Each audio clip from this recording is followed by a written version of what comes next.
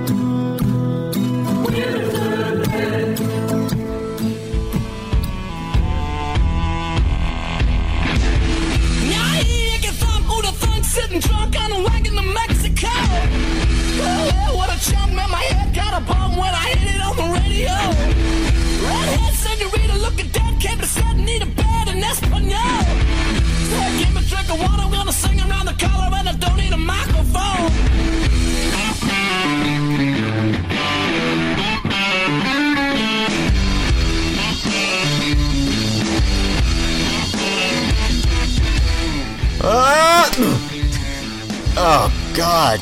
Oh, are you okay? James, I really... Your head... I think I took a blow, James. Your head looks like it got a lump. Oh, God. Oh, man. Well... Did you get the number on that pickup truck? Sorry. I missed it. James, in this fiction, I'm the one that's injured. Let's just keep going. Well, despite Paul's head injury, I'm going to intro the show here. I was on my way to Mexico to buy a piñata to celebrate. Right. What are you celebrating, Paul? Cinco de Mayo. Oh, Cinco de Mayo. Cinco de Mayo. Yes. And I hit my head. Right. And it's achy down here. Welcome to the Third Men podcast. What a stellar intro. We are your Jack White fan podcast. That's us. Yeah, we're your Jack White mailmen delivering you Jack White mail on this podcast here. And this is a podcast where we go through history and albums and songs. And boy, I'm your co-host, Paul Kaminsky. And I'm your co-host, James Kaminsky. What's that? You feel that? Paul, did you hear that? Is this in the same fiction as earlier? Or we? Oh. Maybe it's the power trying to come back on. It's a big one, Paul.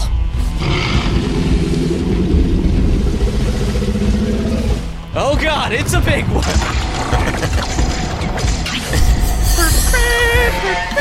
It's a huge one. Do you hear that icky thump hitting the ground?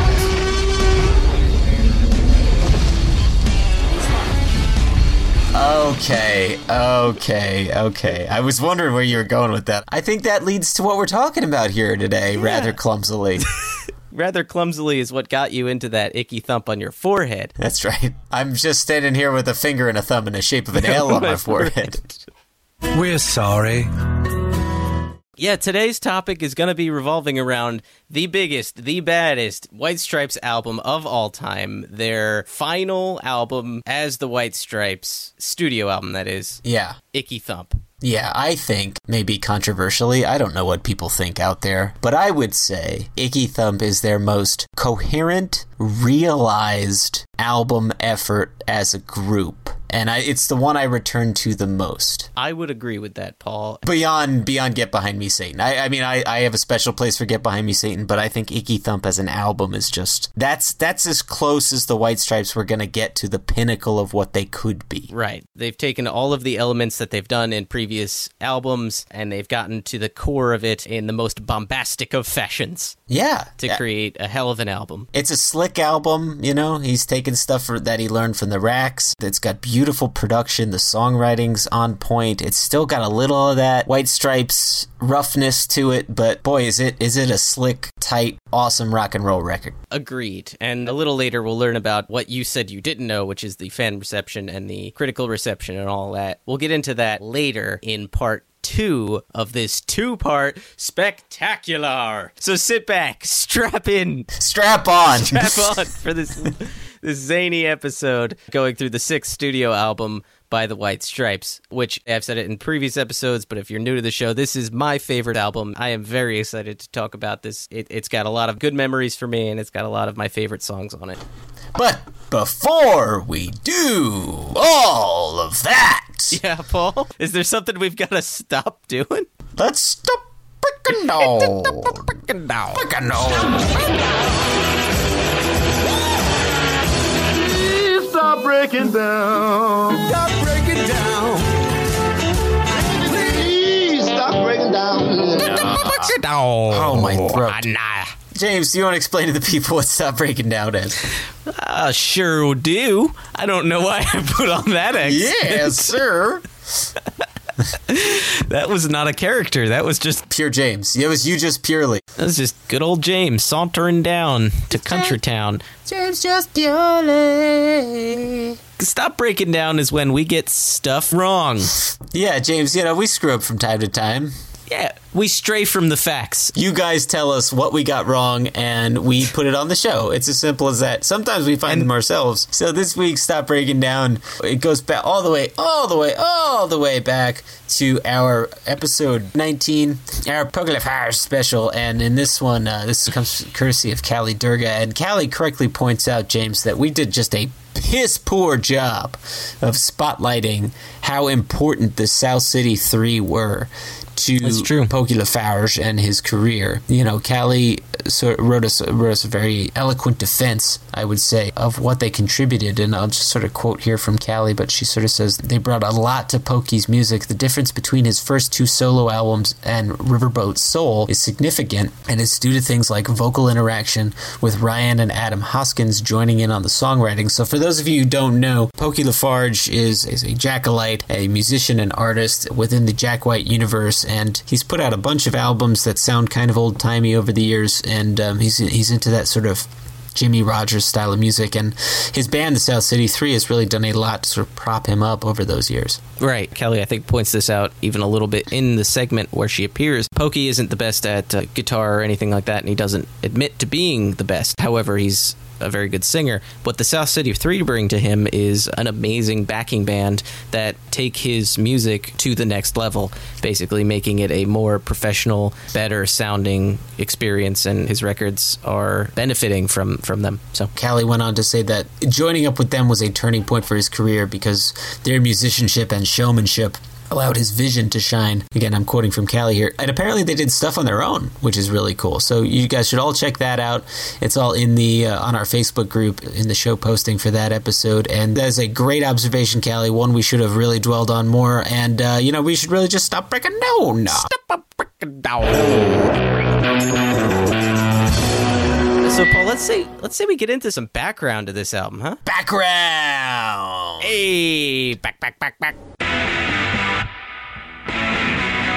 So this is the album's 10-year anniversary this year, 2017. It's been 10 years since Icky Thump came out. Wow. It's been a decade, Paul. Crazy. A fortnight, if you will. That's not what that is. A baker's dozen. Also not what that is. What kind of bakers are you hanging around with? Professional ones, Paul. Which is fitting because this album came out 10 years after the Stripes' inception. Yeah, they got together in 97. Yeah. This came out in 2007. It's currently 2017.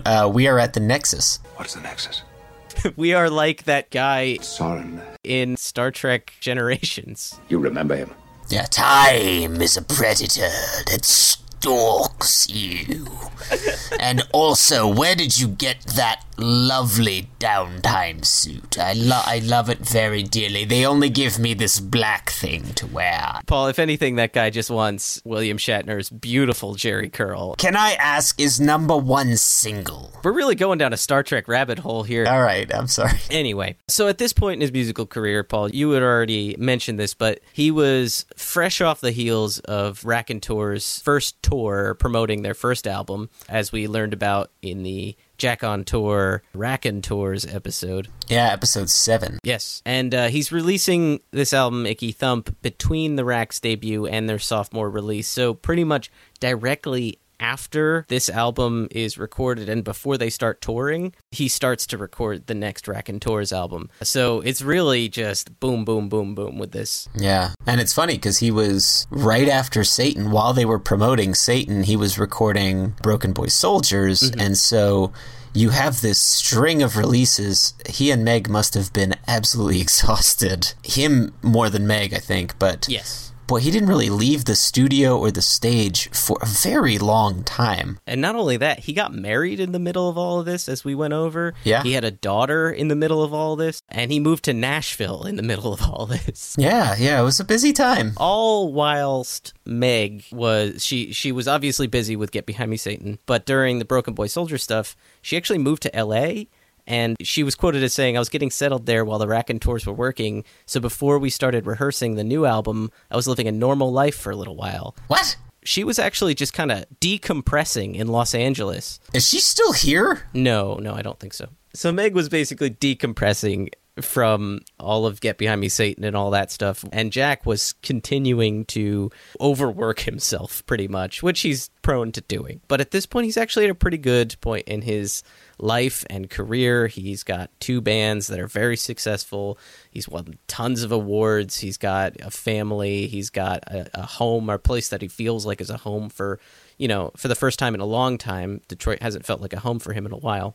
Nashville feels like a home to him. And he's moved on from his Get Behind Me, Satan turmoil a bit. And to quote Jack White, the marimba's all gone.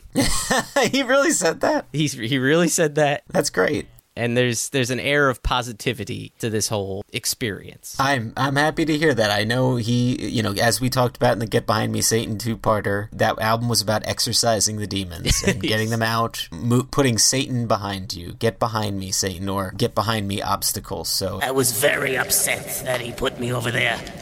Oh, Satan, James. Hello, You're back. Hi.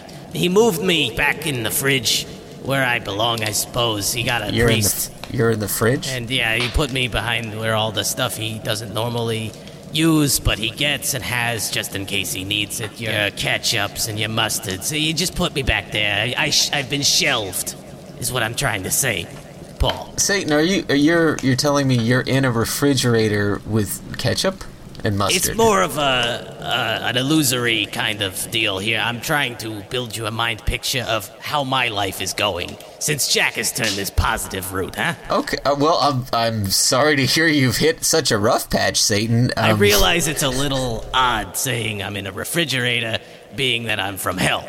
And that's very hot down That is there. definitely weird. But, you know, occasionally hell freezes over, am I right? How did the OkCupid thing go? I know you were on there for a little while. Well, did you ever... I definitely sent out a lot of emails. I received no responses, but, hey. None? No, you'd be surprised. I mean, you got a lot of swipe lefts, am I right? Well, yes, you know? Tinder, I mean, they can't all be... puts on a whole new meaning when you bring hell into the mixture. Very hot, you see. Anyway, I'm gone. That's how Satan leaves the room. And I'm gone. Satan out. Bye, Satan. Bye-bye.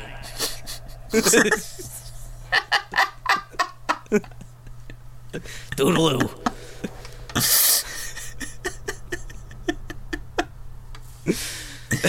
Oh, I missed that guy. What were we talking about? Satan, I guess. Get Behind Me, Satan. Satan's behind positivity, him. He's moving on. Positivity is in the air, Paul. Right. Things are going right. So the album was recorded in January of 2007 in the span of 3 weeks, which seems like a very short amount of time to a normal sane person and a very long time to any fan of Jack White. Yeah. To quote Jack, we always record in the winter when it's a little more uncomfortable. He says that it pushes you to finish. Of course. Yeah. I'll do my Jackcent. I'm sorry, Adrian King. I'm going to do my Jackcent. It pushes you to finish. Kind of like when you're shoveling the walk. You just want to get it over with so that you can go back inside and get warm again. Things like the weather and the environment seem to influence our records a lot. So, yeah, okay. Sure. And he also says that they had a chalkboard where they were writing down the names of the songs for this album. It was blank in December, and they started recording in January. So he says it shows you just how we work very fast and very intense. Yeah, well, that's cool. 3 weeks is the longest stretch the Stripes have ever spent on an album. It's right after the Broken Boy Soldiers tour. Yeah, directly after, like the month after. Yeah, because they were touring for a really long time. He must have been really tired. My God. Probably. I mean, I feel like if the tour gave him as much stress as you had said it did, where he was flying back and forth. Right, yeah. But yeah, they came directly after the tour. He actually says, I talked to Meg as we were ending the tour and started writing songs with her. We got distracted from the sessions a few times, and we ended up not having that much time, so it ended up taking a bit longer. So what was different this time was the album was sort of half-written in the studio. He was actually writing a lot right after the tour up until studio time, and, you know, the album was pretty much half already on paper at this point, and then the other half was written almost on the spot in the studio. He said it's very in the moment. The band's always been trying to capture a moment, trying to capture that intensity. Yeah. You know, he really likes to work under pressure and to work with a time constraint. As we talk about often, struggle is very important for him. Right. He says, when I have pressure on me to perform and come up with something very quickly, I can. I would probably call myself a clutch hitter. I don't like to give myself 6 months at $1 million and a beautiful place to work in. That's not my environment to write. Yeah. I mean, which holds some bearing to his current status of renting out that dingy hotel room or whatever to write in for his next album. Right. Yeah, totally. Yeah. And this also harkens back to what he was saying about doing the albums in the winter because, you know, the whole uncomfortable thing. Right. Which, I mean, a Nashville winter isn't super uncomfortable. I mean, maybe it is. Who knows? I don't know. Kate McCoy, tell us. I feel like compared to Detroit, I'm sure, really gets annihilated because that's pretty far north. And this album also sports some of Jack's wildest guitar work. It's got a lot of guitar squeal and solos and stuff. Yeah. It's actually got the most guitar solos he's ever put on a White Stripes record. And he says that it wasn't pre-planned that way. He just said on most of them, I haven't played any solos because I wanted to be anti that. But with these songs, I felt like I wanted to go deeper into it, which if you compare it to like albums like White Blood Cells, which we've talked about episode 2, solos were off the table in White Blood Cells. Right. This one also had, in terms of sound, it wasn't just solos. I feel like it was more of a progression of how his music was evolving, not just within the White Stripes, but I feel like he took some of that raconteurs with him, and I think Store-Bought Bones is a good bridge song between what kinds of music he was making before and what kinds of music he would make after. When you listen to a song like Store-Bought Bones, you can hear, oh, okay, he's starting to use a solo as almost as a vocal in a way, and he allows the solo to, even if it's a wacky, like a crazy solo, he allows it to play a large role in the track, and that's not something we had heard a whole lot. We had heard it with more contained licks, like Screwdriver had a very contained lick from back in the day. Now they're starting to get a little crazy. So you see a real progression there, and Icky Thump, the title track, which we'll get to in the track by track, is just a really good summation of the new direction. One which he would take forth with him to his later efforts, you know, most notably like Lazaretto and those kinds of sounds. Yeah, if I have any album that I think would compare to Icky Thump in his later career, I think Lazaretto is a good comparison. Yeah. But yeah, the album has some central themes in it, which, you know, you could see translate right into the raconteurs. The themes revolve around role reversal, identity, and a kind of Southwestern Latin flair. And he also grew up in a Latino community, too. I'm sure he picked some stuff up from there. Right. Actually, he says that he grew up in Mexican town, Detroit. There was Mexican music all around me 24 hours a day. I mean, literally 4 o'clock in the morning, there was Mexican music playing. He says that it's kind of ironic that he was constantly surrounded by this music, and he never really played it until now. He says it's kind of funny. I had to move away from Mexican town to Nashville to finally work with mariachi music. It's always like that. It's the opposite of what you'd expect. He's been surrounded by this type of music for, you know, close to 28 years of his life. Right. You know, he's finally getting to work a little bit with it. Yeah. Of course, the irony being the album's title is a reference to an English in-joke, but we'll get to that. You know, Jack also wants to breathe the fresh air and positivity that I was saying before. He says, Icky Thump is about feeling positive and being alive, which is the silliest thing I've ever heard him say. That's good. I'm happy to hear. Taking deep breaths and just being really happy. That's good. It's good. He deserves to be happy. You get some. Yeah. You get that. He does, and you get that in the songs. Here's to feeling good all the time. Even the ones with subject matter that's almost dark, like 300 Mile Per Hour Outpour Blues, it's not really, I mean, there's blues in there, but it's also kind of weirdly upbeat, and I'm Slowly Turning Into You is kind of, I think, and I could be wrong about this, so musicians tell me, but I think a lot of these songs, the key difference is they're in a major key instead of a minor key, which automatically makes everything sound happier. We just watched the Margot Price Vault, and in the interview section in that, she said that, yeah, you know, once I started writing these really sad songs in major keys, people really started responding to them because there's a built-in hope to that. Yeah. And so I have to believe there's something about that going on also in Icky Thump, because the whole thing feels very triumphant, even when he's being really, you know, his usual sort of grumpy self.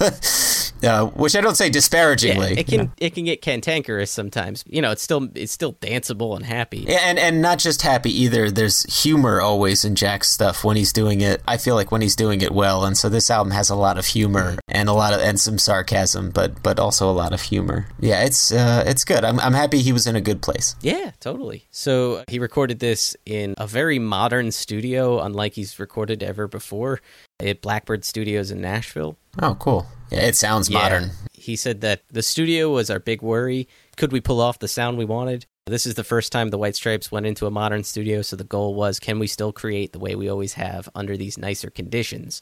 We succeeded, and we're really proud of it. We were able to make other struggles occur and attack those in a different way. He says they made it through unscathed, and they were able to not make it sound plastic. He was really worried about it sounding plastic. Okay. Yeah, he's always been like that, where he's very averse to technology. Down to his first record that we talked about in episode 1, where he was telling Jim Diamond, I don't want this to sound like it was made in a recording studio. Yeah. as they're recording this Which song. is hilarious. But yeah, to again highlight how quick in succession this album and Consolers was, he says, we've always been scared to work in a modern studio, for one, because I couldn't afford it, and also because we thought it would turn the sound plastic, again with this plastic business. But the Raconteurs are recording here right now, about 2 weeks into our album, and because we worked out any of the kinks with that White Stripes record. So this is kind of like a trial run, too, for the Racs. Yeah. You know, you could see photographs inside this studio of him working. You can see there's a portrait hung of Charlie Patton. That's awesome. He says that Charlie Patton was kind of his guardian angel. They also had a portrait of Harpo Marx on the other wall. How do you do? Oh, that's great. Blackbird is a complex of 6 studios. It prides itself on like vintage gear, echo chambers, and live rooms, like really big live recording rooms. Jack and Meg recorded in Studio D, which is a large live room with a 64 input Trident 80 desk, whatever the hell that means. Sounds like one of those big desks you see in those George Martin interviews. I think that's what it is. It has an echo chamber inside of it also, and red curtains too, so that you could mess with the acoustics, but, you know, very, very Jack White to have them red. Yeah. Jack says, I don't really want to touch the board. I'd rather the engineer do that. I'm always pulling the leash on myself to keep from becoming interested in gear, because I know pretty soon I'll be out in the garage with a blowtorch trying to build a microphone, and it won't be writing songs. Who engineered it? Well, that brings me to the go-to guy that Jack White brought in for Icky Thump, Joe Ciccarelli. He was the engineer and mixer of this whole album. He was there all 3 weeks in the studio. He says that they took up residence there. He just means that they were renting it, but I wouldn't be surprised if Jack stayed overnight occasionally. Yeah. That goes back to our listener questions episode. How much time does he spend in the studio? He lives there. It's his home. Ciccarelli's other work includes Frank Zappa. He worked on Zappa's Joe's Garage. He worked on the Shins' Wincing the Night Away, Kurt Elling's Night Moves. He worked with Tori Amos, Oingo Boingo, Black Watch, American Music Club, and My Morning Jacket. Huh. So he's got a pretty good resume. Do you want to hear some of the other clients who recorded in Blackbird Studio, James? I would love to, Paul. Taylor Swift. Great. Shake it off. Tim McGraw. Red Hot Chili Peppers. Cheap Trick. John Bon Jovi. Beck. Nice. Snoop Dogg. Dolly Parton. Evanescence. Constant enemy of this podcast, Evanescence. Sheryl Crow, Miley Cyrus, the Dixie Chicks, Darius Rucker, a.k.a. Hootie. Of course. Bruce Springsteen, who else we got? The Raconteurs, Garth Brooks, Justin Timberlake, Steven Tyler, Beck again for some reason, C6 Steve, Seal. And that's the only other ones I recognize. All right, yeah, so that's That's quite a clientele there. Yeah. A lot of Jack White favorites too. C6 Steve and Dolly Parton are in the mix. Raconteurs, I hear he's fond of them. Yeah. Real fond. Or he was. Woo! Sizzle me timbers! Yibbert! So yeah, Joe's impressions of Jack and Meg are pretty on point. Jack is a big fan of old school recording. He's the kind of guy who thinks that nothing's sounded good since 1972. Oh, God. He's also said, I've recorded Jack now with 3 or 4 different drummers, but there's a chemistry between him and Meg that's unique. They're so respectful with one another, and they work hard, and they push each other. Whatever people say about her abilities, it's immaterial, because there's something that she does that lets him do something very special. Agreed. It encapsulates perfectly what we say very often, which is there's really been nothing like him and Meg's chemistry on stage. He's still trying to get it back, I think. Yeah. It was special at the time, and everybody kind of knew it. Yeah.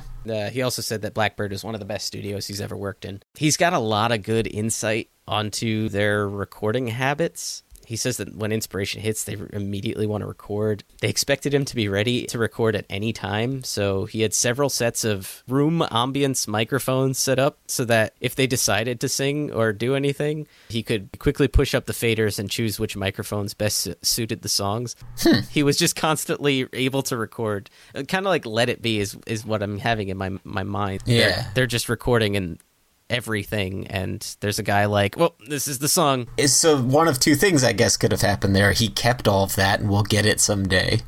Or he did what he claims he does, which is destroy it or whatever. It's no good, I won't keep it. One of those is going to be true. He probably destroyed it. Joe kind of says that he did. He says that Jack and Meg are big supporters of the analog format, and he's a big believer in the old school approach. Punch it in, no comping. If you don't like a vocal take, just erase it and redo it. I'm pretty sure he probably got rid of it. If that's true, it annoys me. I mean, and maybe he didn't. Maybe he didn't do it. I have swirling in my head a vault that's like the complete Icky Thump Sessions, 4-disc set. I would buy the shit out of that. I would too. Hearing all the different takes and all that stuff, Icky Thump naked. It's not like we don't get a lot of content from him, so I can't really, I can't complain. I hope he held on to it, because that would be of historical value as well as fan interest. Yeah, definitely of interest to me and you, for sure.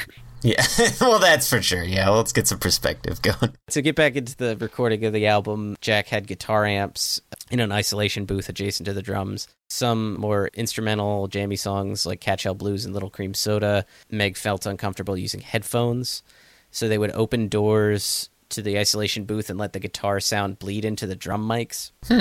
There's like a couple of songs that there's an exception to, but almost all of their vocals were overdubbed. He sang a lot of them in that echo chamber in that studio. Huh. They also put the guitar amps and percussion stuff in the echo chamber a lot. So most of the time they're recording to 16-track analog, which was Jack's preference, of course. Yeah. But occasionally Joe would use, depending on the circumstance, he would switch to digital for stuff that would require a lot of heavy work. Interesting. I wonder what kinds of circumstances. I mean, for I would think that and, would refer to effects. Yeah. So like Rag and Bone. Probably. Catch Hell Blues, maybe. Icky Thump. Yeah, that one too. Definitely had a lot of distortion and stuff. Yeah, he was pretty hopeful at first that it would be pretty simple, like 70s records, to record all this, because he was like, oh, cool, this is just drums and guitar, and there should be lots of space for mixing and stuff. But apparently, he said, it was evident in the first few hours that my approach wasn't working. The sound just wasn't powerful enough, and there were too many holes in the frequency spectrum.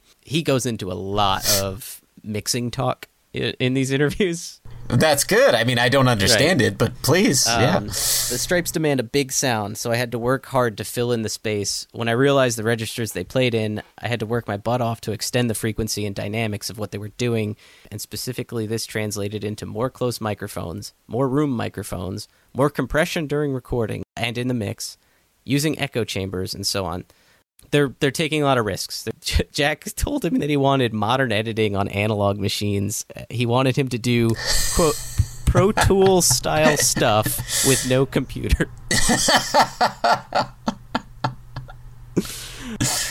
So his struggle, the new built-in struggles he's trying to make for himself are being able to tell somebody that without getting hit. But somehow Joe managed to do it. That's good. It's why it sounds so much like his newer stuff, that album, because he's eased back a little bit. Yeah. On some of the crazy restrictions. He wants all those new apps the kids are getting, but he wants it on a rotary phone, Paul. And he'll find an engineer to do it. He'll play his Angry Birds on that rotary phone. Hey, Siri! Siri! My answering service lady's name is Siri. Siri! Siri, I'd like you to add a muzzle for a record mixer to my shopping list. Siri? Siri is just Swank in a wig? Yeah. Oh, God. His Amazon echo chamber. I got married in the Amazon. No, I don't want to buy things from it. Okay, so apparently they mixed the tracks in a span of 5 or 6 days. They were doing like 2 songs a day, which is really kind of slow for Jack, but fast-paced for anybody else, which is kind of, the same with all the rest of the album here. Smash Mouth notoriously took like 2 months per song. We're sorry. Joe said, I'm the kind of guy who likes to take extra time or tweak away, but Jack was always, are you ready? It sounds great to me. Working so quickly also meant that you really got to trust your gut, and you're not overthinking things. It's exciting. We'd finish the first song by 4 or 5 p.m., and then on to the next one and be done by midnight. Wow. They really pushed themselves. There's a lot of work going into that. Yeah, and for most of the mixing, Jack and Meg were there. Jack was always there. Meg was sometimes there. He calls Jack more of a movie director. He'd say things like, this solo needs more dynamics, or something broad. Oh, I love that. They actually went back and remixed 300 Mile Through Alport Blues and Little Cream Soda because Jack felt that the original mixes were too, quote, deliberate sounding, and that they'd gone overboard with the dynamics. This album needs less dynamics. I want Siri, I would like simultaneously more and less dynamics. James, if I may interject here. Yeah, interject. So while he's recording this album, just because this kind of fits in here, he's approached by Danger Mouse the first time. So people are coming in and visiting him during this. It's not quite this closed room session. Like Danger Mouse came in and first brought him the idea for the Rome soundtrack during the recording of this album too. I just thought I'd throw that in there. That's awesome. That gives a little more context to the time. And the Rome soundtrack didn't come into fruition for another couple years. So Jack was apparently very vocal on how he wanted more distortion on the vocals. Vocal about them vocals. Today on Vocal on Vocals. It does have the most vocal distortion of all his material. So it came through, Jack. But it wasn't gaudy. It wasn't overdone. So, after all that mixing, Vlado Meller did the mastering at Sony Mastering in New York. He did it from the 1-inch master tape. The vinyl version was mastered from the analog format, which is actually really rare in modern recording. Most albums at that point were from the digital files. Right. Well, they're doing it backwards, and Jack's doing it the way it used to be done. The way it should sound, honestly. Right. The CD version was mastered at Sonic Solutions. Jack apparently wanted the CD, and this is quoting Joe again, Jack wanted the CD to sound loud and aggressive. So it was cut as hot and exciting as possible, whereas the vinyl was cut in a more traditional way. The vinyl version has more size and dynamics and air, all the things about vinyl that we love. Was the CD version brickwalled to compete in the loudness wars? Let's hope not. Bringing it back to the loudness wars. Wow, that's going back quite a way. That's like episode 3 or 4 or something, or 5. That's crazy. That is, to remind everyone, that is when basically you're cranking the levels on the recording that you're making so that whatever baseline volume you're playing at, it'll come through louder for people. And so it gets very annoying when you're listening to older music pre-loudness wars where all the levels are at a certain place and then you don't touch the volume knob at all, and then you put on a modern recording and it's blasting through your speakers. Yeah, it's trying to make your product outshine everybody else. If something's louder, then it'll turn your attention to it. It's trying to be like the prettiest thing on the shelf. I'm gonna have the shiniest pair of shoes. And it's annoying as hell, in fact.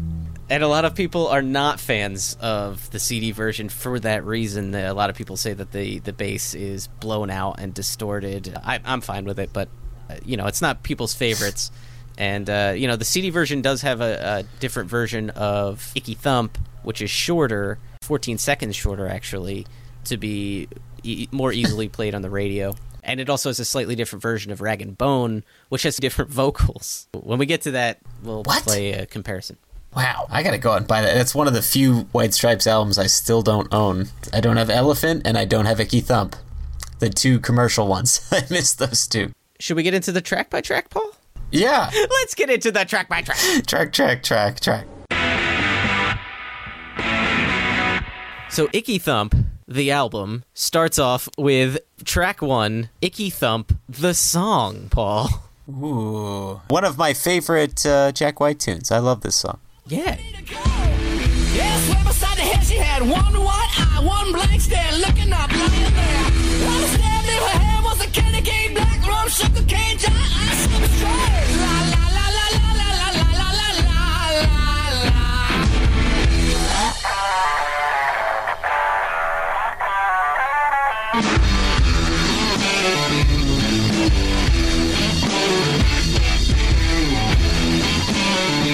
As we've talked about in previous albums, it's a kick down the door kind of song. It grabs your attention and it holds it. For sure. And it's the first time on any White Stripes album that there's an actual title track. Oh, I didn't even think about that. Yeah. And they actually mentioned it on their website at the time. They said the title track, quote, which curiously and not ironically has the same words in its name, though some residents of northern England might also recognize the title. The Stripes stress that they are spelling it wrong intentionally, just for kicks and metaphors, and to avoid a possible lawsuit from the estate of Billy Eckstein. Wow. Which, if you didn't understand the Northern England bit, the term Icky Thump comes from the expression Ecky Thump, which was an expression in Northern England that was made popular by a British sketch comedy show called The Goodies. I had no idea, and then I learned that when we did the Greatest Hits episode, and I was shocked. And then I went and watched the episode of The Goodies that it's in, and they kept saying Ecky Thump, and it was really weird to hear. Well, the expression came up when Jack's wife, Karen Elson, used the expression, and Jack had heard it and liked it so much that he was going to name the album after it, I guess. And That's first so track, weird. It is very weird. That's so weird. He changed Ecky, though, spelled E-C-K-Y, to Icky, and he said on Jules Holland, he changed it to Icky to Americanize it a little bit, and so that teenagers would get it. We changed it to Icky with an I, you know how Led Zeppelin took the A out so kids in America wouldn't say Lead Zeppelin, L-E-A-D, how you spell lead, You change it, if you make it Icky, then maybe teenagers, they know that, it's gross. Yeah, no, it works. Well, it's a better metaphor anyhow, I think. I think it works beautifully. That may be the first time I've ever actually thought about and realized Led Zeppelin was misspelling lead. Paul, you've made it very far. Your journey's come. It ends here, Paul. Yeah, but you did it. But it's been so long. It's not true. Icky Thump kicks off the prevalent slang and culture mixing that starts going on in this album, along with the obvious Mexican motif. Jack White was asked about the prevalence of this kind of British slang and UK stuff going on in the album, and he goes, I call it, quote, sideways exotic. People who speak the same language but live in different countries. There's something exotic to these phrases that we don't hear in America, and even more so, what's very interesting to me is how many different types of accents there are in Great Britain. Like this one, no. In a place that's about the size of Michigan. Imagine if the people in the next town over from your town had a different accent than you. I find that really bizarre. And it is. It's very Well, you'd be speaking like this then, Gear Fab. What do you do with that accent there then, Gear Fab? Which, actually, at Beatlefest, we heard a brief snippet of conversation about this very thing. Oh, yeah, Joey Mullen of Badfinger. Yeah, I was talking to George Harrison's sister. It was a real surreal moment for everyone. Yeah, this song is also unique, not only for being a title track, but it's unique in that it's one of the very few times Jack White gets political. This song, as he puts it, is a song about people using other people. Who's using who? He would return to that kind of concept in the Dead Weather, talking about left, right, got it figured out. He plays with that duality and using who and which one's right and, you know, that kind of thing. It's a common theme he returns to. Yeah, and this theme in particular is calling out United States immigration policies and arguments going on at the time, kind of eerily echoing what's going on now. You know, in terms of getting political, he says, quote, "I'm always worried about profiting off of somebody else's problem or picking up on a cause in order to get attention for myself. I would never want to be known for courting more celebrity by trumpeting some big cause, so a lot of it I leave to people who do it better than me." Which is a bold statement. It's him basically saying these issues are important, and he doesn't want them to just be a way for him to get more famous. Right, yeah. He wants the issues to be issues. Jack White calls immigration a scapegoat, and he says that the theme is who's using who, but one moment of it felt like I didn't want people to confuse this character who seems to be using this prostitute across the border. I wanted it to be taken as a metaphor for other things, so it seemed like a good time to talk about immigration. People think it's a thing that's come up in the last year or something, but it's been a ridiculous thing that's bothered people throughout U.S. history. I think when things get crazy in America's history, people turn to issues like immigration to throw people off the scent a little bit. And scapegoats are something that he returns to also in his next album after this, Consolers of the Lonely, yes. Where he in that title track, he does that twice with the Raconteurs, but never with the Stripes. That song, Consolers of the Lonely, looking for a scapegoat.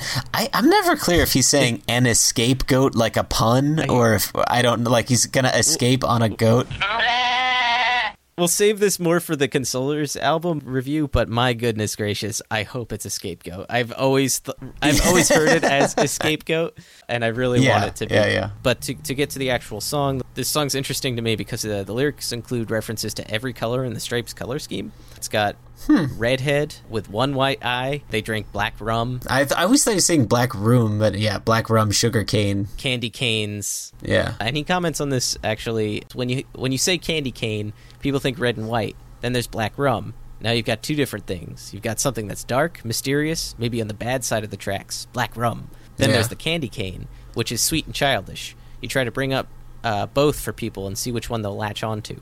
Interesting. Most of this song was written before they got into the studio, but they recorded an instrumental section at Blackbird Studios and spliced that in. To quote Joe Ciccarelli, Jack and Meg had several of the songs ready when we went to the studio, and some of them were whipped up on the spot. In a few cases, the songs had parts missing, a bridge or an instrumental section, and we would record them without these sections, and then Jack would come up with a new section, and we would splice that in the middle of the song. Icky Thump came into being like that. There's a whole instrumental section in the middle that was obviously edited in. Yeah, I guess that makes sense. The song sounds a little disjointed, not in a bad way at all, but it definitely does sound spliced. I don't even know how else I would put it, but it's a jagged, it's like a bumper car song. It's one of my favorite, not just one of my favorite White Stripes songs, it's just one of my favorite songs, period. You could listen to, it's like I Am the Walrus. Mm-hmm. You could listen to Icky Thump 100 times and still find something interesting and new about it, or find some other little quirk or tidbit about it, because there's so much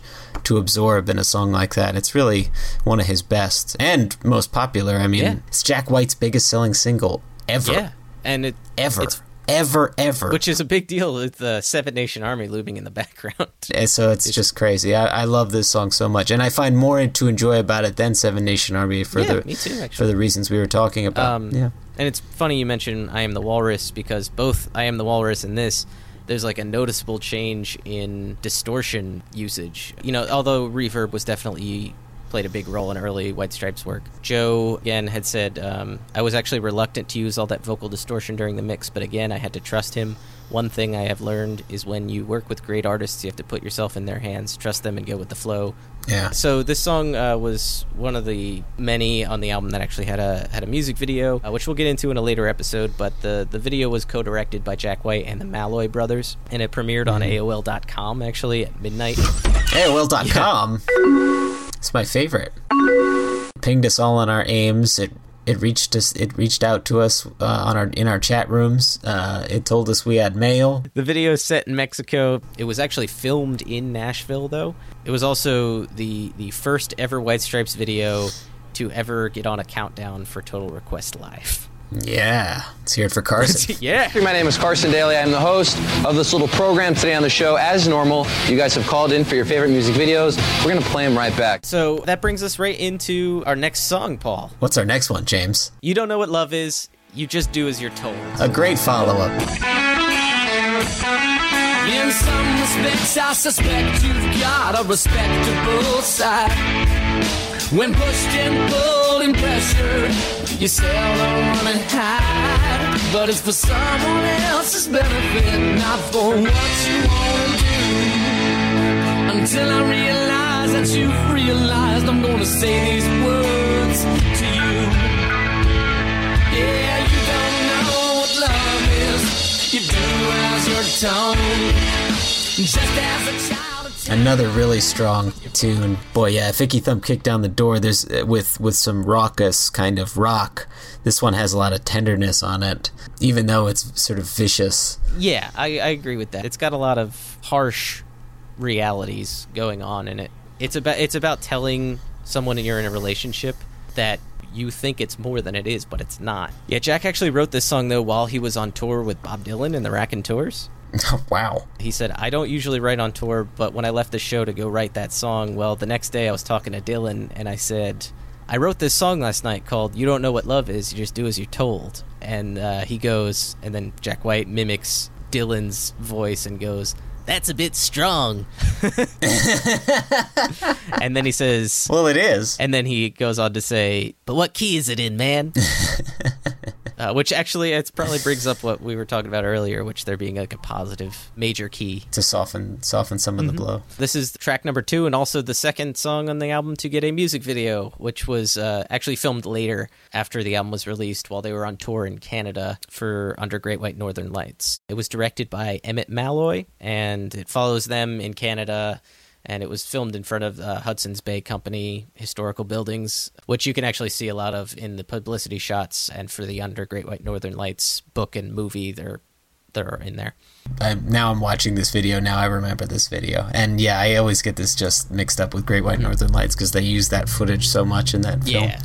Australian R&B singer-songwriter Daniel Merriweather apparently covered the song for the bonus Japanese track on his 2009 album Love and War, which we should definitely hear some of. Let's hear some of that, James. You know what love is, you do as you're told.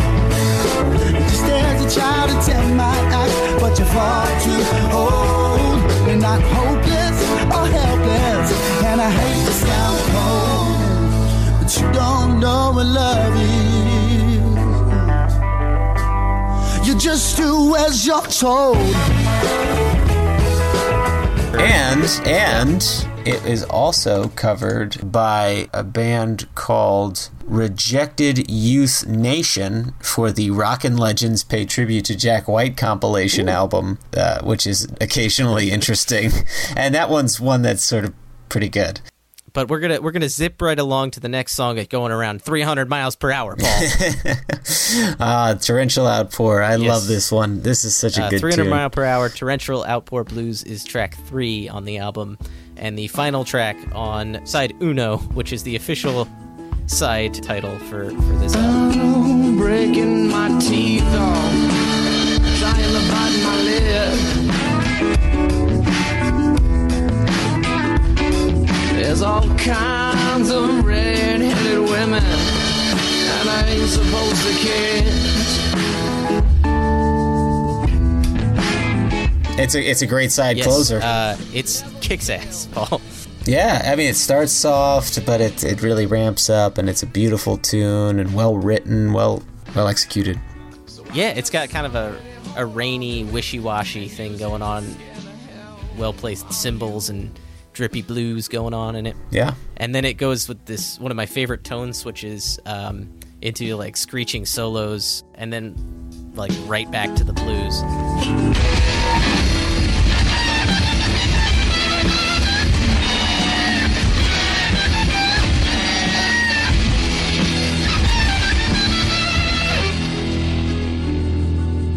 And it's like a little temper tantrum right in the middle.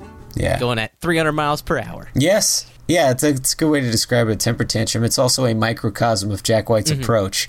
I'm listening to this nice Robert Johnson song. Oh my God, the Flat Duo Jets! Yeah, it's a lot like that.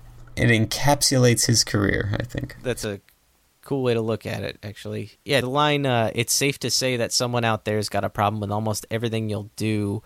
Apparently, this line has a lot of importance in that it's kind of about Detroit, in a way, and where Jack White came from. They ask Jack White about it, and they say, is this about Detroit? And he goes, yeah, sort of the garage rock community where we came from, that style of music. The way they look at music is not what you would call the most supportive and loyal basis to work in.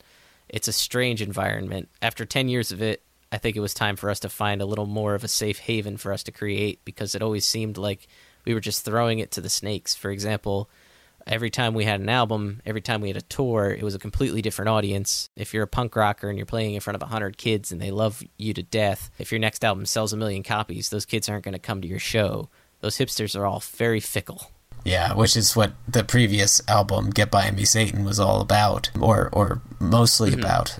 A good chunk of it was about. He says he put it all behind him. Obviously, some residual remains were still there, but obviously that's a traumatic thing to happen, so I don't blame him for still working his way through that. Yeah, totally. He's still getting through some of those demons. Yep. Meg on the album, clearly this song illustrates that she wasn't just along for the ride. She did some editing and working that I don't think a lot of people recognize. Joe Ciccarelli actually is quoted saying, there were also sections where Meg decided that she wanted a different drum feel, so we would punch in the drums. The song 300 Mile Per Hour Torrential Outboard Blues, for instance, has 2 drum kits in it.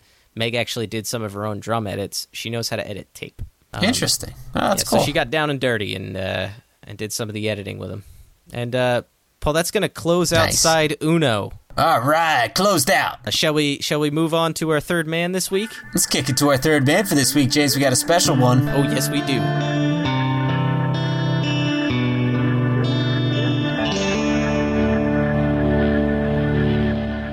We'd like to welcome our third man this week. We have a very special guest. We have Jarrett Jet Coral here to talk to us. How are you doing? Nice to see you. How's it going? Nice to see you too. Jarrett, welcome. Fantastic. Thank you. I appreciate having me. It's a pleasure. Yeah, it's great to talk to you. For those of you who don't know, Jarrett has his own friggin' record company. Whoa!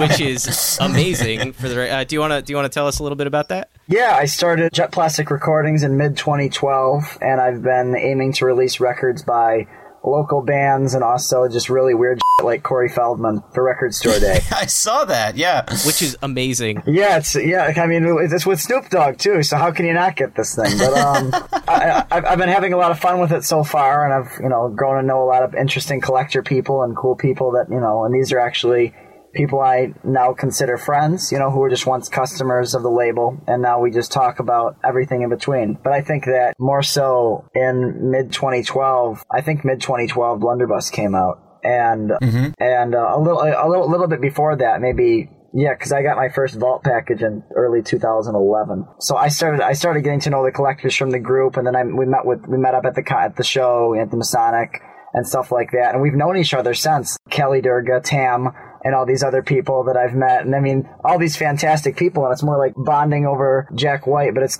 come to, evolve into something much more, if that makes any sense. It's kind of long-winded, but...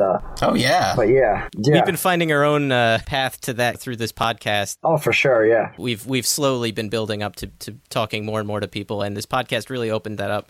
So we've been able to really get connected with a lot of those folks. And now you, hello. Damn, here I am. I appreciate it, yeah. So the record label you have is Jet Plastic Recordings, right? Yes, sir, yes. Okay, I just want to make sure I'm getting it. Instead of Jet Plastic Records, I did Jet Plastic Recordings to make it sound fancier. If you have any 12-year-old running a record label, I started when I was 12, I think. So it's like if you have a 12-year-old running a record label, I'm trying to sound as fancy as I can so that people can trust me. You know what I'm saying? So it's gone from there. Now that's fancy. Before we get into too much of the origin story here, I do have a question. Before the episode, we were talking offline a little bit. You mentioned a nickname, Jet. I did read in The Guardian that the 2T Jet might have been a nod to the song Jet by Paul McCartney and Wings. Is there any truth to that, or is that a vicious rumor that The Guardian has started? Fake news. No, that's I've been a big fan of the Beatles since I was young. Up until a few years ago, I'm a Beatles collector. Like, I have all the strange stuff. Like, I have the Beatles wigs and the board games and stuff, like all that stuff. And I've been collecting it. The flip your wig game. Yeah, you flip your wig game. And I've had this stuff since I was really little. Yeah, it's killer. We're very versed. Beautiful. We grew up in a Beatle household. And James and I are actually named after Paul McCartney. James Paul McCartney. Yes, James Paul McCartney. Beautiful. Yes. Wow. That's truly special. I'm saying it right here. Wow, yeah. You're the first. Yeah, I'm the first. Damn, I feel honored. I was a big fan of the Beatles and then naturally evolved into the solo work and stuff like that. But I mean, I've always loved Band on the Run. So my grandpa started calling me Jet, but he'd never heard Paul McCartney because my grandpa's now like, he's like 80, he's 83 right now. So it's like, he vaguely remembers seeing the Beatles on Ed Sullivan. Or maybe he's just lying about it because he's trying to sound like he was there. But I love you, Gramps. But it's like he started calling me Jet with 2 T's, which started going. That's still my favorite Paul McCartney song.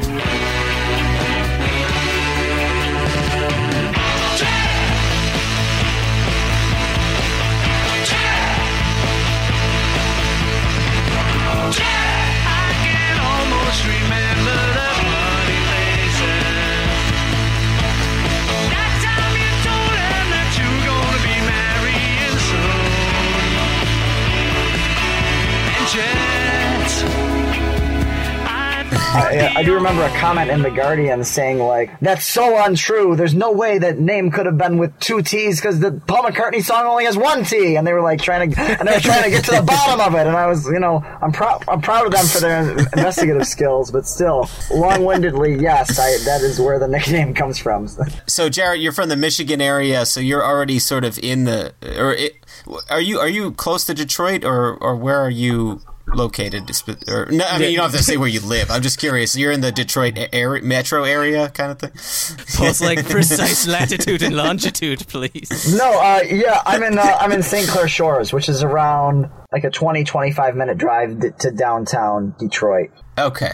So you grew up in, obviously, the same surroundings Jack did, albeit some years after he did. Were you immersed in the White Stripes music from a very early age, or is it something that you grew into when you were a little bit older? I mean, obviously, you started the label when you were 12, so... I mean, where did the White Stripes enter the picture for you? Well, the White Stripes being that, I started the Vault in 2011, and before that, I had definitely... I had heard the White Stripes music, but it's not something where I was, really immersed into the fan base or immersed into trying to learn about the past or like the Henchmen or the Go and stuff like that. I knew Elephant existed, and I had heard, Black Math and Seven Nation Army and that kind of stuff. It's kind of hazy as to when exactly that occurred, but I mean, going into it, it was something where, I grew into it more. More than I knew people from the fan base, and I noticed that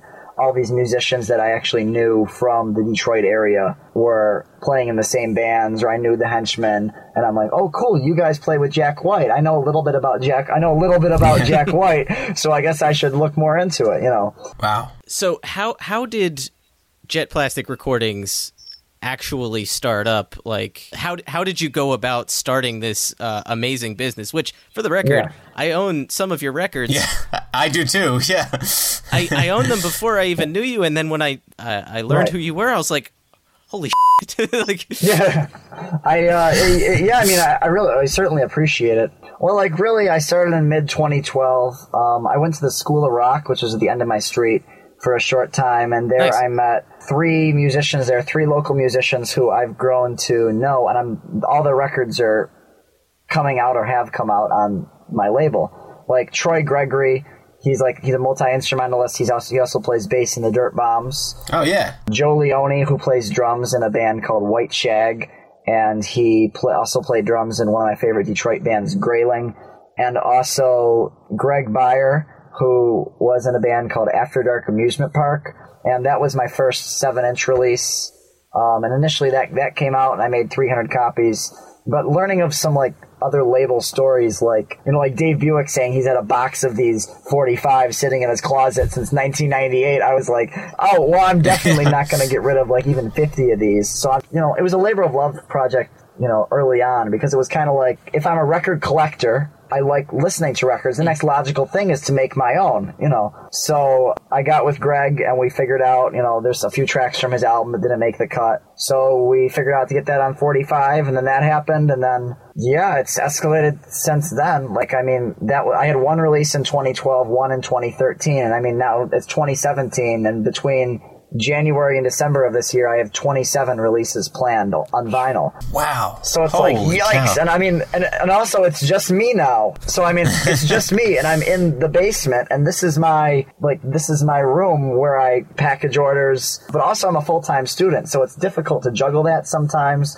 Like, I mean, it's tough to find time to ship things out. It's difficult to find time to talk to musicians about stuff. I'm definitely working hard at it, and I mean, I think that it shows through the stuff. I hear people say, like, my parents completely finance it, but, which is definitely untrue. I had to sell a lot of my White Stripes records to fund it. Like, I had to sell my 2 Meg White Icky Thump picture discs that you can only get from Meg. I had to sell those so I could press a record, which really sucked because I mean this is stuff that I want to keep, obviously, It's all for the love of it, because I mean, when it comes down to it, it's like, would I rather have, a 45 where it's something that I helped make happen, or would I rather have, this 45 sitting in a box that I'm afraid to play because it's worth $1,000, Right. Yeah.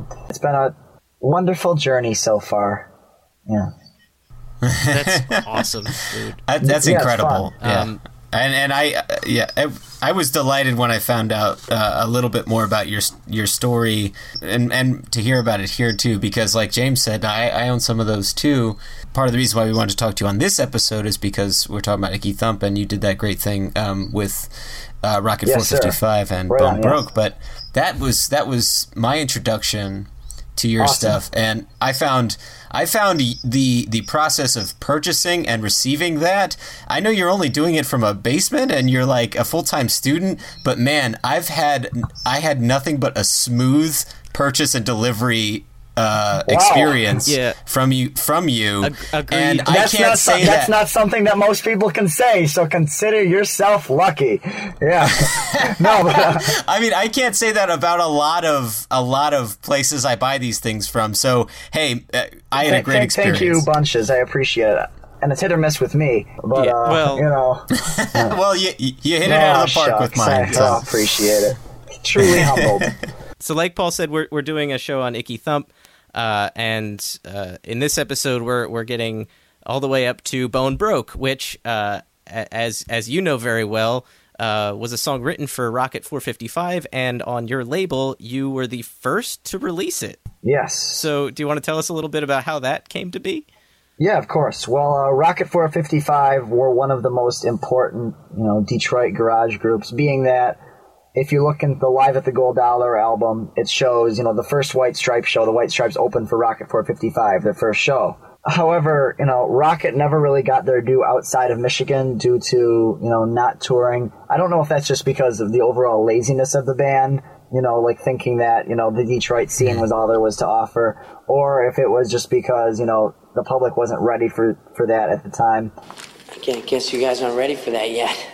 I mean, like, not like Marty from Back to the Future. But your kids are gonna love it. Just wasn't ready until the White Stripes broke in England. That, garage rock was really appreciated from Detroit, outside of Detroit, and like Minneapolis and all that. I released a compilation of Rocket 455 tracks called Go to Hell that was previously released on CD. So while tracking down the masters for that, because we wanted to get it on vinyl, while tracking down the masters, Jeff Meyer, who also recorded and produced the first 2 White Stripes. The Italy Records ones? Yeah, the Italy Records ones. I know it was Let's Shake Hands, not sure about Lafayette Blues, although I'm pretty sure. He tracked down the master tapes for all that, and in between he found a bunch of, old like demo-ish quality recordings of songs. So then he mentioned to me about 2 years beforehand that, Jack White wrote a song for Rocket 455. And I say, oh, wow, cool. I'd like to hear that a lot, because obviously, I'm interested. But also, he said that there was a cassette he had of Jack White, performing this song solo, acoustic, as a demo given to Rocket 455. Also, along with that, I was obviously interested. The tape has not yet been found. Still looking for the tape. But if I find it, you'll be the first to know. But I know, cruel fate. But yeah, we looked into those recordings and we found two that we wanted to use. One called Late Night, which is the band played live forever, and then Bone Broke, which they never really played live. However, Jack wrote that for them in, I believe, late 99, early 2000. Yes. And he wrote the song for them, and they recorded it in this demo-ish quality. It has the same lyrics and everything. It's the same song. But Jeff didn't know that it was ever on Icky Thump. He just thought that it was some song that Jack wrote for them. And also it's interesting because, the White Stripes, the longtime live staple heading for the Texas border, which is Flamin' Groovy's thing, Rocket 455 started performing that at their shows as like a show closer. Right. However, Bone Broke, Rocket never recorded it officially, never released it, and they never really played it live. But we tracked it down and we got it on 45, got the publishing, and I went to the Icarus event downtown, and I've had a chance to talk to Jack on a few occasions. However, I got to catch up with him and give him some copies of the record, and he was really excited about it. He was like, "You put this out?" He was like, "Awesome!" He was like, he was he was ridiculously enthusiastic, which I was really proud of because I was kind of nervous about that, being that this is Jack White, and I don't want to mess things up. What if he wants to sue me? Well, I purchased it, but what if he does? You never know. That is wild. So what's he like in person? Asshole, complete asshole. No, he's great. He's a really nice guy, and he's really down to earth, and he definitely seems excited about the overall rebirth of the Detroit music scene. Third Man's reissued the Detroit Cobras, and there was talk of them, I don't know if it's still happening, but doing the Italy Records reissues, and the MC5 and the Stooges, and all these things that were, really important, or things that weren't acknowledged as much at the time. He's really coming back to it, which I think is, really brilliant. Now that the shop's downtown, and people can go in there, the Gories played there for the opening, which, I can't think of a more stable thing to do than to have the Gories, Detroit's seminal garage punk band, perform at the opening of a new store. It's, it's a really nice homecoming. But anyways, Jack in person, he's ridiculously nice. When I talked to him at the grand opening of Third Man Records downtown, the Cass Corridor location, we talked about the pressing plant and how that would minimize, obviously, the turnaround time for other labels. And he was really excited about that, because it takes so long to press a record. Yeah. And now Third Man Pressing's around, so people are going to go to them, and then that's going to alleviate something off all the other pressing plants, and it's really great. And I'm really excited about that. And I'm also excited to work with Third Man Pressing. But I'm also excited that if I decide to press something at Archer downtown or Got a Groove in Cleveland or whatever, it's going to take less of an amount of time because United Record Pressing can take more orders now, and then Third Man's going to be having live events downtown where they set up they set up the recording thing. So now they're going to be having shows and they're going to be recording them live there. And then, I can get a black and blue with my name on it. Being that I've been a fan since, a fan of, Third Man Records in particular since, 2011. Because this is what I've wanted. I only went to the store once, and that was in 2012, when the store was literally a box. And, it's 5 by 5, and there's nothing to do in there. But now I haven't been back. I'm going down south next week, so I'm going to be able to go and check out the Novelties Lounge and stuff like that. And everything else. That's awesome. That's great. So were you a member of the Vault from the very start? No, I joined at number 10. I was number 10. Okay. Just because, I was also a middle school student that didn't have the money for the Vault. So it's it's I was a grown ass adult who didn't have the money, and then I was like, wait a minute, I'm just gonna buy this stuff anyway, so I should definitely. James had the forethought to do it way before I did, and I was such a fool. Yeah. You know, I feel like a scorned lover, so I'm such a fool. Right. Take me back. Please. Forethought is putting it safely, because I was maybe a month or two shy of getting married when I first started the vault, and I needed every penny. Congratulations! And I was like, oh, well, thank you. I was like, you know what?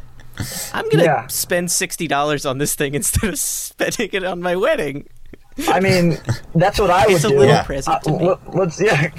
I mean, legitimately, between wedding and the vault, I'd be fine with, the vault. I gotta say, there's some that I listen to more than others, obviously, that weighing heavily on the White Stripes, and being that the Go What You Doing is my favorite thing that Jack White's ever been involved in, along with Henceforth. It's like, I want that album so much. Oh, it's so great. Like, the live Go record, that's near to my heart.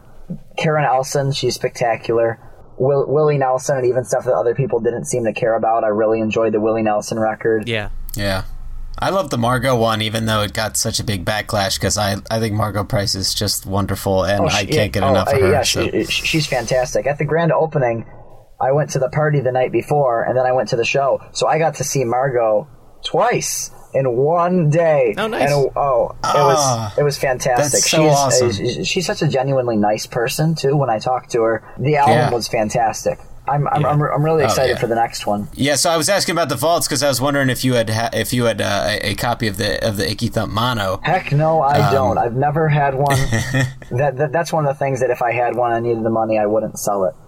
Just because they're so tough to come by, and also because obviously the Stripe stuff is near and dear to my heart. I do have a pressing of Icky Thump, like I have just an XL pressing of it. I don't really listen to much White Stripes on vinyl. I listen to it on CD in the car, which is the complete opposite of what I should be doing. However, I can blast it really, really loud. We go over it a little in the episode, but the Icky Thump vinyl pressing is definitely the way to listen to it. Yes, I agree. I'd kill for a mono copy just because I want to hear the difference. Do you guys have monos, or have you heard it? No. Can't spend the money. No. I mean, it's one of those bucket list things, but also I'd rather eat than buy a $400 record at this point. You could buy every copy in existence of Olivia Jean's album, other than, or you could buy the Icky Thump mono record. So I mean, it's either or. We love Olivia Jean, so we would definitely probably go with that option. No, but Olivia's super nice too. Actually, she had a garage sale. What? Bear with me for a second here. Turns out that she lives 4 streets away from me, or her parents do. So a guy at an antique store I go to down the street, he had some Get Behind Me Satan promo stickers that I bought. And then he was like, I know this kid's really interested in the White Stripes. And I said, if you ever see anything, let me know. And it's like this 75-year-old antique store guy. And I'm like, he's never going to see anything White Stripes. He doesn't know what's cool, man. And then he called me up. He had my number and he said, there's this lady that's selling a bunch of the Jack White records. And she has a garage sale. So I go there with my dad. This is about 25 minutes before I have a piano recital. So I'm also freaking out. No, it's a competition thing, And I didn't really practice that much, and I wasn't really ready for it. But also, I needed these Jack White records because who doesn't? So I hightailed my way over there. There was no sign out or anything. I knocked on the door, and a lady comes to the door, and it's like an older woman, and she says, can I help you? And I'm like, yeah, I'm here for the garage sale, here, the Jack White, or the blah, blah, blah. And she's like, oh, come in. My daughter will be right down. So we went down to the basement where they were setting up the stuff. And at this point, I didn't know who it was. There was a seafoam green guitar, which I later learned was the guitar from the Wishing Well video, that it was selling for ridiculously cheap, $300 or something, like a seafoam green Gretsch. And I'm like, holy hell, she can't sell this for $300. And I didn't have $300. And I'm kicking myself right now. But she had all these records, all the tricolors, every one. And she had an Absinthe, Black Bells record and everything. So I went through the records and I got what can I do? Tricolor and another one, the Colbert Tricolor. I picked out those two. And I said, oh, how much? She's like, give me $20. And I'm like, okay. So I handed over and she was gracious enough to sign them for me. We got a picture together in her basement at her garage sale. which is really a funny story. You know, like that's one of my small Third Man anecdote stories that I just like to share. Oh my God, that's insane! Yeah, I mean, it was pretty ridiculous because I mean, what are the chances? You know. What kind of crazy fantasy rock and roll lifestyle are you living, Jared? Apparently a shitty one because I'm living at my parents' house still. We're left speechless by these stories. Oh boy! I can't. I don't know. I can't believe it. Yeah, I'm trying to think of what else I have here. Okay. I got one more. I want one more here. I went to the Gold Dollar. You know, because I wanted to see the inside of the Gold Dollar, so I went with a bunch of friends. I went in with Tom Needham, who's in the Third Man groups, and then some other people stayed outside because they were too cowardly to walk into this abandoned Detroit building, possibly with syringes all over the ground, definitely getting hepatitis. But we don't call them cowards. We call them law-abiding. But law-abiding? Oh, damn. Well, I guess I'm on the opposite end. No, but yeah, I went into the Gold Dollar. There was a building that was knocked down right next to it. So it's like you could easily get into the Gold Dollar at this point. So we just went in and we walked through the back and everything, and then we saw on the wall of the woman's bathroom, because we obviously, you know, we're pervish enough to go in the woman's bathroom at the Gold Dollar. You know, I mean, it was closed in 2001, so I don't think anybody minded. Yeah, and Olivia Jean was in there too. Like, you couldn't believe it. Yeah, and Olivia, she was selling tricolors right by the urinal. Yeah, $5, and she was waiting there for years. Nobody ever came. She was wondering why, but no. All the mistakes she made. Oh man, great tie-in right there. Oh man, no. We went in, and then there was this placard on the top of the wall. Like an old Sharpie, and the bathroom was painted pink, so it was like black Sharpie over like weathering pink paint, and it said, "The White Stripes suck." And then right next to it said, "Hell yeah, they don't rock." That was I don't know if that's an interesting glimpse into the Detroit music scene in 1999-2000, or if it's the result of further urban ruin investigative folk. It sounds like sour grapes from the people who were resentful of the White Stripes. You hear a lot of stories about that. Believe me, there's tons of people who, you know, like if you see this documentary called "They Came from Detroit," mostly everybody in there is like, the White Stripes made it, but we didn't. Like everybody's just, you know, upset because, you know, obviously Jack White had what it takes. He has what it takes to, you know, really escalate himself, and he has the songwriting prowess, and he has the guitar skills, and he has everything, and the charisma and everything bundled together to make a perfect rock star. It's kind of ridiculous in that aspect, just thinking, you know, how he evolved from, you know, playing an open mic night to selling out with the White Stripes, and now he's solo, and even then, like, the Dead Weather, like, nobody would pay attention to the Dead Weather if Jack White wasn't in it. As great and talented as Alison Mossert is, you know, she's great, and Dean Fertita's great, and Jack Lawrence is great. However, you know, like, as a group, Jack White held them together. He drew us in. Yeah. I think people who were drawn in gained a new appreciation after, you know, experiencing them, especially after live shows. Because I know a lot of people who listen to their records alone, especially in the collectors group, aren't the biggest Dead Weather fans. There's definitely multiple levels. You know, like there's obviously casual White Stripes fans who listen to it on like Spotify or Tidal or whatever. Then there's, you know, fans who own a few records, and then there's fans who own, you know, like a hand-painted Lafayette Blues record. There's so many levels of fans, but with knowing all these people, and I mean, I'm sure you guys could say the same, it's just, you know, bonding together with these people over a mutual love of the music and just the overall spectacle behind it. Because, I mean, a lot of my friends come up and say, like, they don't even release that many records. You know, they just release, like, dog collars and stuff. And I'm like, well, they do, but I mean, also, like, that's for branding, and it's really smart. Like, any business needs to do that to help to hold itself together. That is super off topic. However, you know... No, but Jack White's realizing what Apple Records should have been. Yes, and definitely, I feel like he mentions Beatles once or twice. I'm not sure he's the biggest fan. He's always struck me more as a Stones guy. Yeah. But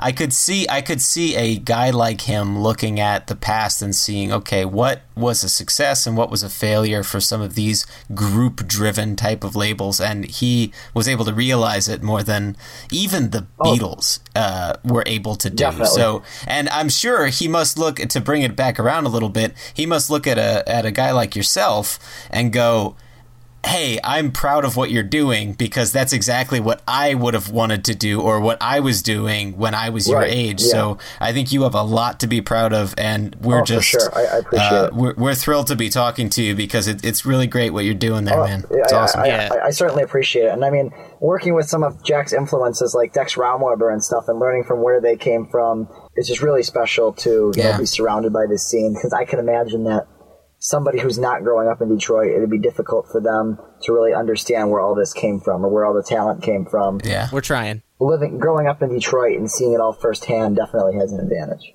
Well, you and Jack sure do share the same type of work ethic, which is doing way more than any normal person should, but doing it extremely well. Yeah. Oh, geez, I appreciate speaking it. of, do you have anything you're excited about coming down the pike? I know you have some Record Store Day releases and stuff coming out. I have a lot coming out. One thing I'm excited about, I've been working like 3-4 years on trying to get a 45 out by a band called The Buzzards. Joe Burdick, who was in the Dirties, which is the second Italy Records release. Mary Cobra from the Detroit Cobras and the Patera Twins. And Jack and Meg and Ben Blackwell were actually in their music video, a short song called You Got Me Down. And that's going to be the A side of the 45. Wow. And then two other tracks on the other side. And Jim Diamond, the producer, plays saxophone on it and stuff. But these tracks were recorded way back then, and it's just interesting because I was drawn in by, Jack and Meg being in the music video, and then I saw, oh wow, this stuff's actually really, really good.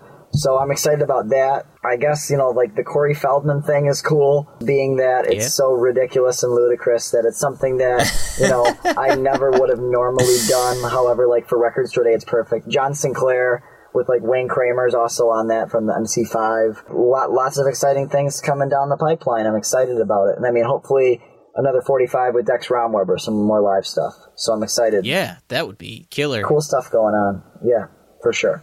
Wow. We're just excited to be able to speak with you and to pick up those releases once they become available. I know I will, and we encourage all our listeners to do the same and support you and Jet Plastic Recordings. And we're happy somebody's out there doing the good work, and you're doing the good work. Thank you so much. I certainly appreciate it. Yeah, just stay tuned. I'm getting that ball rolling over here. I mean, it's still just me, so the ball's going to be moving really, really slow, but it's going to be rolling nonetheless.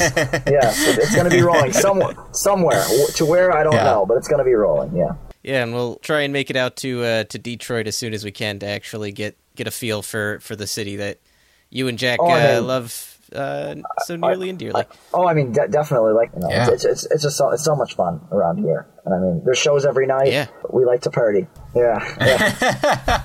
We'll have to take you up on that. I know James and I, we have a pilgrimage. We're trying to get together. We're trying to get there and to Nashville, but for sure, that would be awesome. We'd love to hang out and talk music.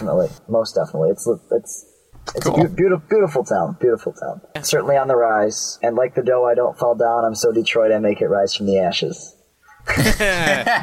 There we go. One of my favorite lines. Excellent. Yeah, beautiful. Truer words have never been spoken. So thank you so much for talking with us, and I think we'll probably find some way to have you back on the show at some point in time, because you are putting out amazing records. Everybody go out and buy Jet Plastic Recordings, and we'll get back to the show. Beautiful, thank you. All right, thanks, Jarrett.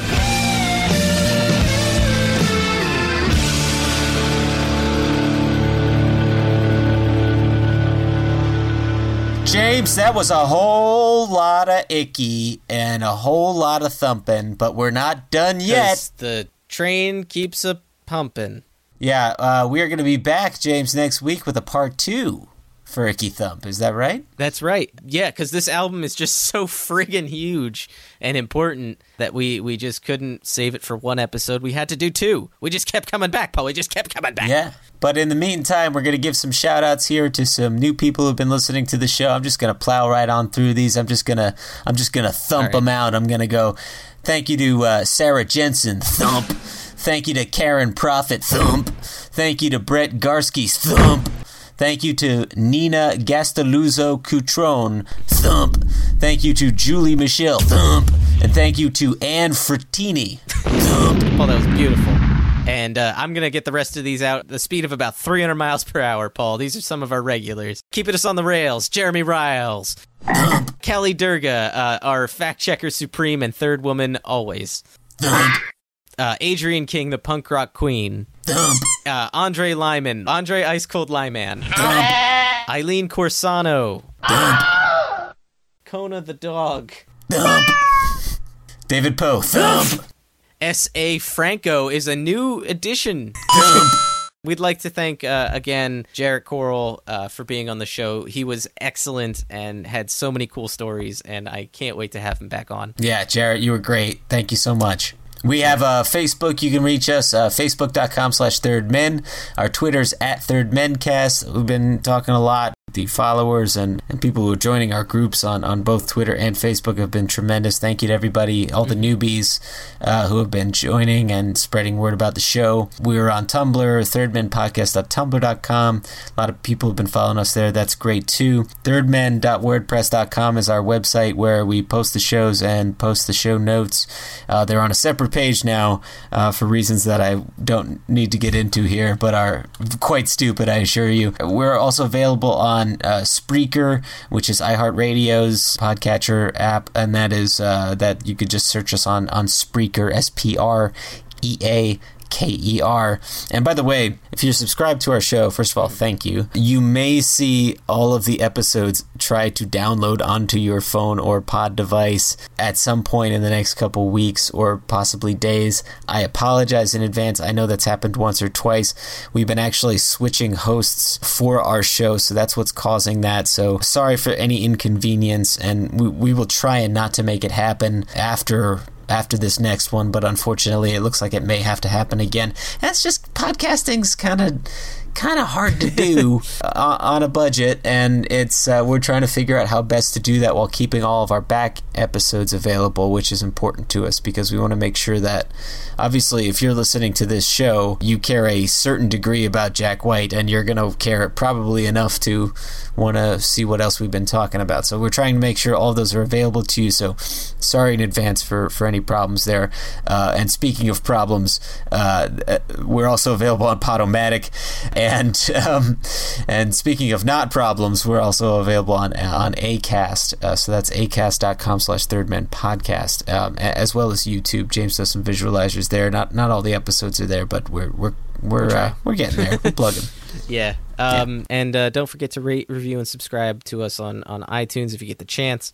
We're still having the contest going on, which if you guys don't know, cue the music. We're trying to get up to 20 reviews. We're still only about halfway there, so if you guys do review us, you can have the chance to win a special Vault-exclusive Loretta Lynn DVD, and I'm thinking of kicking in an extra incentive or two in the coming couple days. So if you guys get on that, if you review us, screenshot it, email it to us with your name and address, and we will pick one of you guys at random.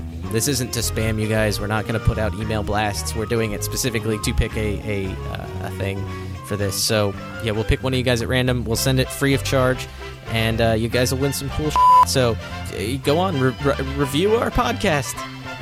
That sounded desperate. Go on and review our podcast. On iTunes, yeah, and please, thank you to those who already did. If you have any listener questions, please send those over. We always like getting listener questions, and we're going to do another episode of those soon, so we need listener questions. And then we'd like to thank Sam Kubert and Tom Valenti for our theme song, We're the Third Men, and my lovely wife, Susanna Roundtree, for the intro and outro of our show. Yeah, and just like that, Paul, I think that's going to do it for part 1 of Icky Thump. Icky Thump. Who'da thunk, James? As always, Paul, I'll be looking for a home on a wagon to Mexico. And I'll be looking for a home at 300 miles per hour. See you next week. Bye.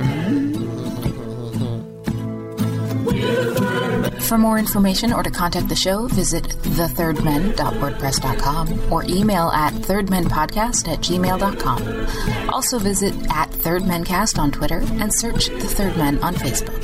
See you next time.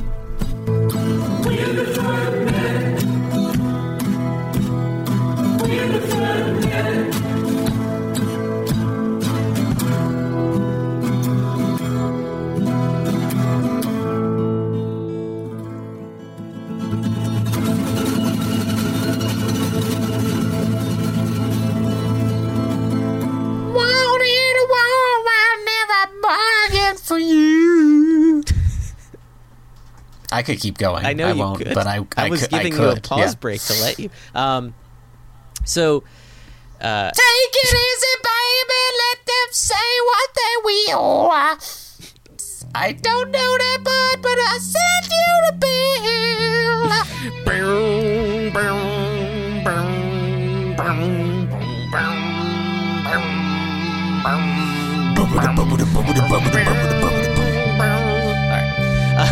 I am certain Susanna is somewhere disgusted with me right now.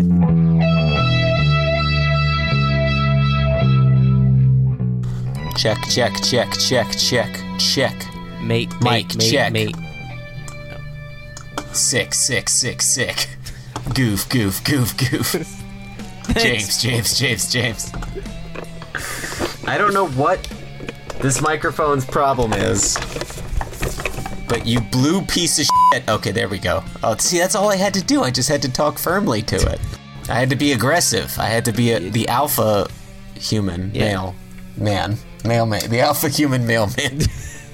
The alpha mailman. This is borderline at best.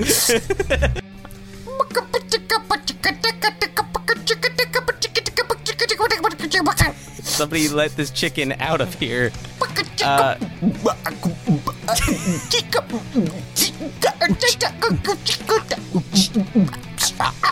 Down. Our longest and best to date.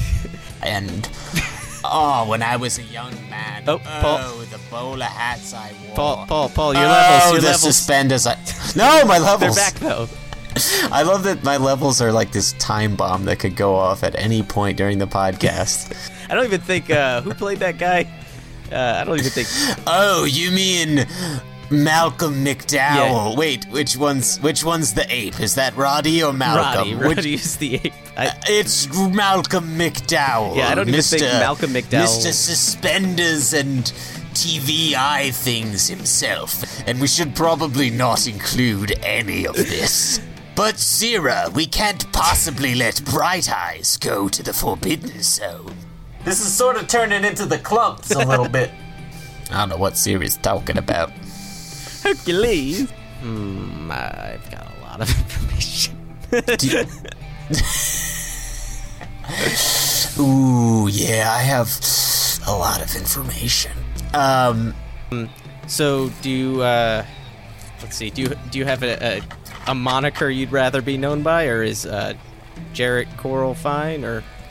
Well, I mean, that's fine. I mean, but I really go by Jarrett, because if someone stops me and calls me Jet, it's kind of ridiculous, you know? Hey, wait, my levels. How are my levels? How am I doing? They sound fine to me, but... Levels okay, level. Oh,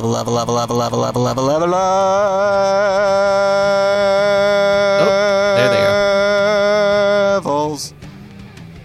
Me say levels. My level's gone and I want to throw my microphone out the window. They're still not the great, window in the cold night. The levels come and then they go down. All right, come, Mr. Podcast Man. Tally me bananas? James, please tally my bananas. I don't know what to do about these levels anymore, so just, I'm sorry in advance. Oh, your levels went down again. We're doing an Icky Thump show. Right on, James, I don't know. Did you want to? Yeah. How do you want to? Sorry, I am hearing everything like 10 seconds later. So, and I don't know. Do you want or do you not? Come on. Maybe we should just keep talking, because I'm sure something else will come up. Well, at least one of the things.